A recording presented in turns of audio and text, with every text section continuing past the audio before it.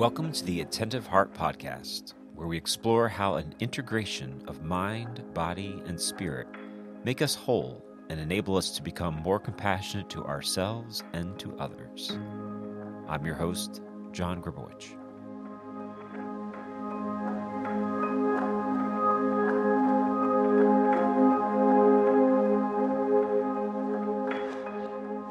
And today, my guest is Antonia Fusco. And so, Antonia, I'm happy that you're here with me. I know we've known each other for many years. We knew each other kind of virtually at first during the COVID pandemic, and we got to know each other, of course, in person since then. But how about you tell us a little bit about yourself, your background, and how you spend most of your time these days? Well, I'm a secular Franciscan, and I was professed last March, which was a 3-year process. And I'm a school teacher, and I am a convert, kind of coming back to the church. Was baptized, was received communion, and then went through that sacrament, and then was never confirmed. And I returned to the church in 2017. That's great. Now, I like how you led off by saying that you're a secular Franciscan. I'm sure a lot of people are wondering, what the heck does that mean? So maybe we can just kind of unpack that first and maybe try to understand what led you down that path. So what is that, a secular Franciscan? Well, it's a religious order. We have a profession, which is a lifelong profession to live the gospel life according to the charism of St. Francis of Assisi. So there are three main orders. There's the first order, the friars, and the second orders of the Poor Clares, and they live profess, they have vows. But the third secular Franciscan order was also founded by St. Francis himself, when people were, gravitating towards them, and people were wanting to leave their secular lives, and they might have been married or children. So he created a third order. So this order is to live in the secular life, I guess, kind of similar to like a deacon in that regard. I mean, you're living the secular life, but you're not just, a practicing Catholic in the sense of, I go to church on Sundays. It's a commitment to living by the rule. And, we have a rule book that we, has, articles that we live by. And so there's a structure. We also pray the Liturgy of the Hours, which, the other orders, every order in the church prays every day. And we have meetings, and it's just another level of commitment and support to bringing gospel to life and life to gospel. Sure. Okay. Now that's great. Let's just unpack this a little bit more, because I'm sure a lot of people might be wondering, okay, I understand maybe what a priest does. I understand maybe what Franciscans do. They wear those habits. They're usually working with the poor and things like that. We kind of understand what religious sisters are, nuns. Once again, we think about habits, maybe we think about a community. But you're clearly not a religious sister. You're not a nun. You're a lay person who's married. And you went down this path of kind of almost living your life under a vow of obedience. Is that what you would say is happening here? That you've kind of are living a vowed life, much the same way that a priest or a religious sister kind of live a committed life? Is that what this is, or? Yes, absolutely. It's in fact, we wear a Tau cross and the 3 knots for obedience, chastity, and poverty. So yes, it's really living a life that's more fluid. So it's not compartmentalized, in the sense that I'm trying to bring the gospel to everything I do in my secular life. Okay. So this is like so fascinating, right? So you mentioned these vows, right? Now, how, as a layperson, as a married layperson working in the world as a teacher, how do you live these vows? Poverty, chastity, obedience. That's what you said the vows are, right? Yes, but they're not vows. You have to remember that we don't do vows. So we call it a profession. Okay, so let's say they're promises, right? I think, is that a better word, you think? Promises. Okay, so these are promises.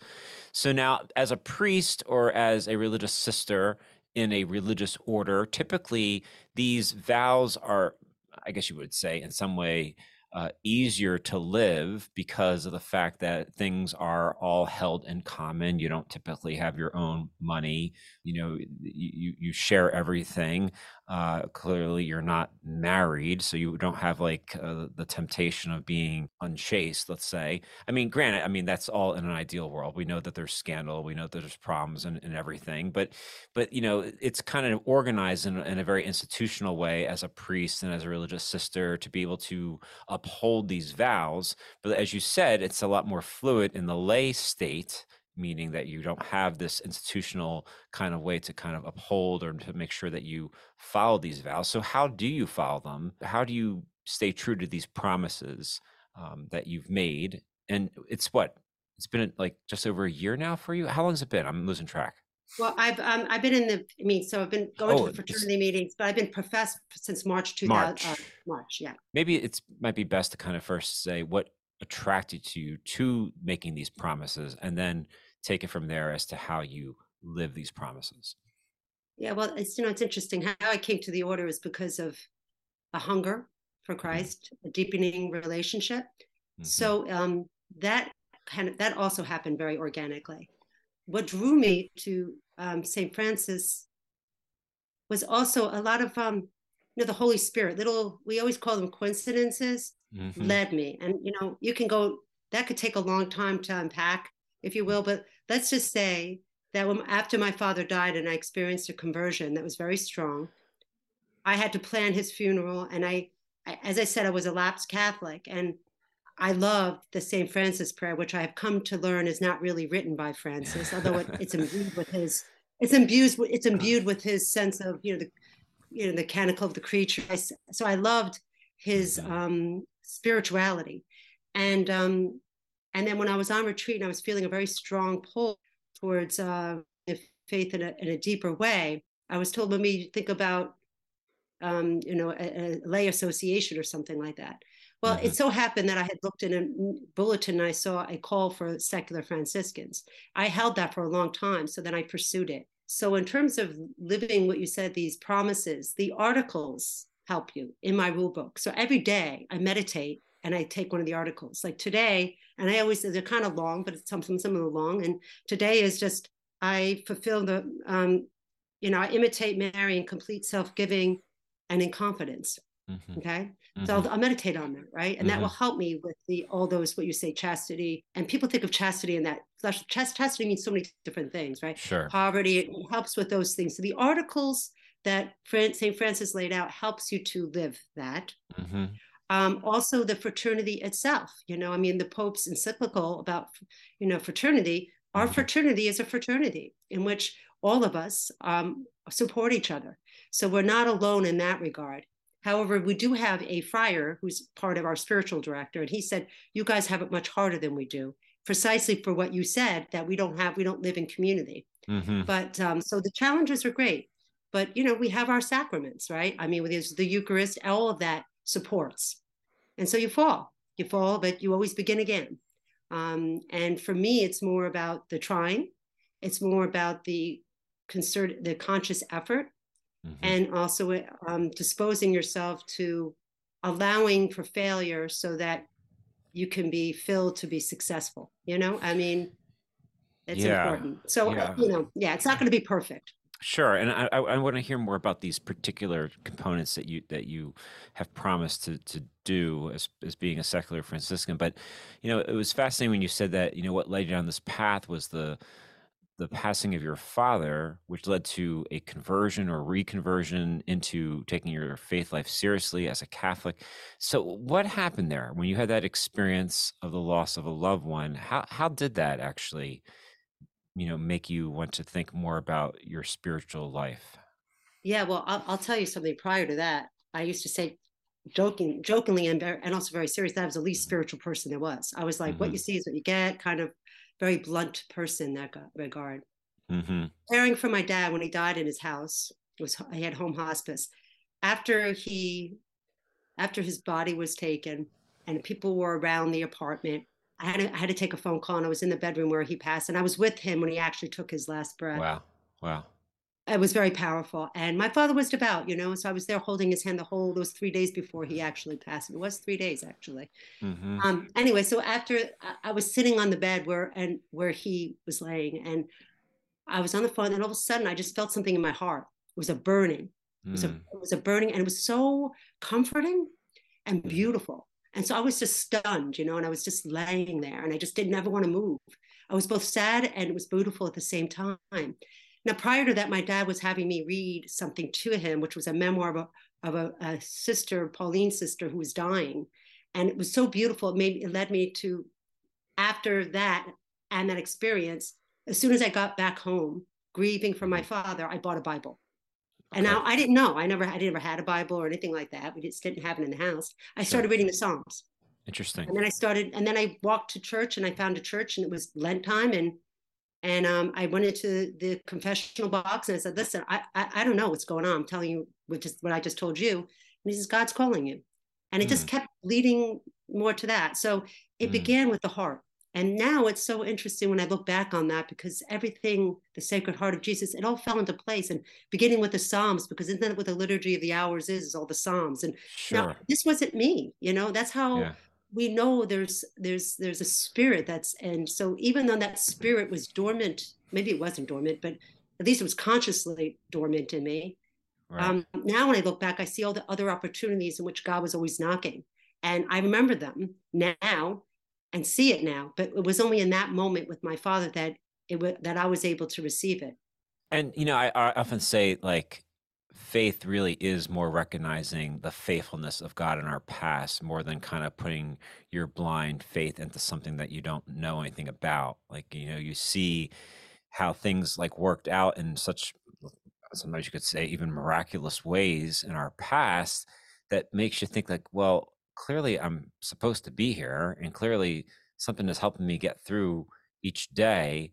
And that is what strengthens my faith in a God who's been so faithful to me, up to this point.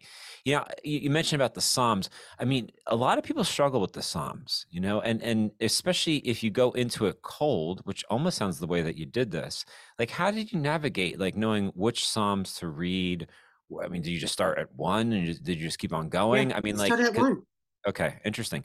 Because a lot of people get turned off when they start reading certain things, or or at least the psalmist is always talking about warring, or talking about, like, spite my enemies and all this other kind of stuff. I mean, so was there any way that you had a certain type of, let's just say, process of being able to take the scripture, take the psalm, and to integrate it into your prayer life, or integrate it into your just recollection? I mean, because like I said, I think a lot of people may find it daunting approaching scripture because they don't know where to begin, or they don't know what to do with things that maybe in some ways don't bring them peace, right? So was there anything that you remember from that period, when you were kind of delving down that? Yeah, well, it was mostly intellectual. Okay. So that's how I would say. So even though the conversion was very visceral, if you will, when I got the Bible, it became an intellectual pursuit. I mean, and what was interesting is that I recognized my dad in there. Oh, that's My really dad cool. was this like Wow. Italian that had this real black and white look. So I saw my dad in that, like Oh, that's those so strong, cool. powerful moments. So I Mm-hmm. felt connected to him. But then, of course, the Psalms have the beautiful the Psalms of thanksgiving and the Psalms of mercy. And I Mm-hmm. responded to that. And in Mm. fact, I don't even know if my dad would have liked the St. Francis prayer I chose, but I thought that's perfect. Wow. So I pursued it intellectually. Some of the Psalms were hard, but they're always so beautiful. And even if the ones that are difficult always have a beautiful line that just sort of rings, right? And so yeah, and then I started going to church, and then it helped when they had the scripture readings for each week. Right. So I just sort of diligently read them, and I Yeah. went through. And of course, if you go through the A, B, and C liturgy of the liturgical years, you get a lot of the Bible. So that's Sure. how it worked for me. And then so it wasn't intellectual, it wasn't. And then things happened in my life. You talk, this is contemplation. I noticed connections to things. So I noticed things. So all of a sudden, I started seeing ways that God communicates with me in the subtle ways, in Hmm. nature or in what we call coincidences. So that helped fuel me to read even more the scripture, even when it's difficult, because I knew that it was goodness. For me, that's how I would probably process it. Was Yeah. calling it goodness there. I knew there was goodness there, and I was drawn to the goodness that was there. The goodness in the scripture, you're saying, or the goodness Yeah, in, yeah. Okay. There's a sense of a pouring out, and even if things are difficult in it, there's an honesty to it, and it can be raw, but it can also be soothing, and it's all these things wrapped up. So I don't know, I always felt a lot of some of these underpinnings of emotions that go extreme, so I kind of identified with all of that. Yeah, I think that's a great point you bring up about the Psalms in particular. I mean, we kind of forget they're written by a human being, right? I mean, and the beauty of it is that you can identify with the humanity of the author in the person wrestling in their relationship with God at times, because that's what I think we end up doing so many times is just wrestling with, where is God in this, and why am I always on, like, why do I feel like I'm on the losing end of things, and why do the people who are criminals at times, they're the ones who kind of prosper, and here I am trying to do it right and play by the rules, and things aren't working my way. I mean, there's a psalm for every situation because it's expressing just the human condition and everything that comes along with it. And so to me, I found that the psalms have been a way to empathize with the writer of the psalm, um, in his or her frustration, that spill out onto the page, so to speak. It's not as if somehow they're, we don't really believe this about anything in scripture. It's not like divine dictation necessarily. It's not as if somehow the author is just blindly writing what God wants him or her to write. I mean, there's this kind of sense that God is cooperating with our emotions and our desires and our frustrations, and it, like I said, it spills out onto the page. You keep on mentioning about the St. Francis prayer. Now, what exactly is the St. Francis prayer that you're talking about? I mean, maybe some of us know the prayer of St. Francis, Lord, make me a channel of your peace. Is that what we're Yes, talking about here? Okay. that's what we're talking about. Yeah. Okay. And so when were you first introduced to that prayer? Yeah, I was looking for prayers, I was looking for mass cards. I knew I was just being the dutiful daughter, I in see. terms of that, right? So I was looking, and of course they had, Psalm 23. And so it came up as one of when I did my little research. And so it popped up as a Cool. very popular prayer to put on a mass card, Oh, that's so cool. on a prayer card, rather, I should say, a prayer card. Right. And so that's what I chose. And then, and it just spoke to me, I know, and I know there's different versions of it too. So, Right. I mean, like even Gandhi said, be the peace you want to see, that kind of idea that the world transforms from the inside out, and, as Catholics, we think the spirit is transforming us to transform the world. Sure. Sure. So, all right. So it seems as if this prayer, though, definitely kind of led you into more of an investigation on Francis. I mean, the attributed author. You had I think you said you had the conversation with the priest who said that you're being called or being led to explore some type of formal type of commitment. So, you take this prayer coming from the Franciscan tradition and you move towards the secular Franciscans. So let's just kind of flash forward to the formation of what that was all about. So how did you find out? Like, where do you go to know how to start this whole process? I mean, is it easy to search for something that's on the web, or like how does one go about this? Well, for me, it was in the bulletin. I go to St. Francis of Assisi Church sometimes on 31st Street. Oh, right. And in their bulletin, they had a little Hmm. thing about, are you interested in becoming a secular Franciscan? Okay. So I saw that. And I'm like, oh, what's that?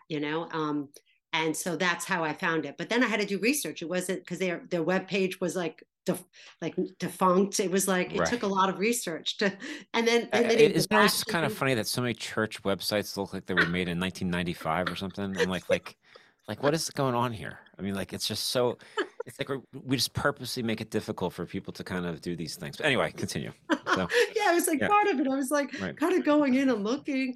And it was right. funny because I, even before that retreat, when the sister told me, that spiritual director told me to think about a lay association, I had that bookmarked, you know what I mean, as a Yeah. possibility. Okay. But I didn't know. So it took a little bit of time. And then I knew I wanted to, and it was at that church. So our meetings are at that church.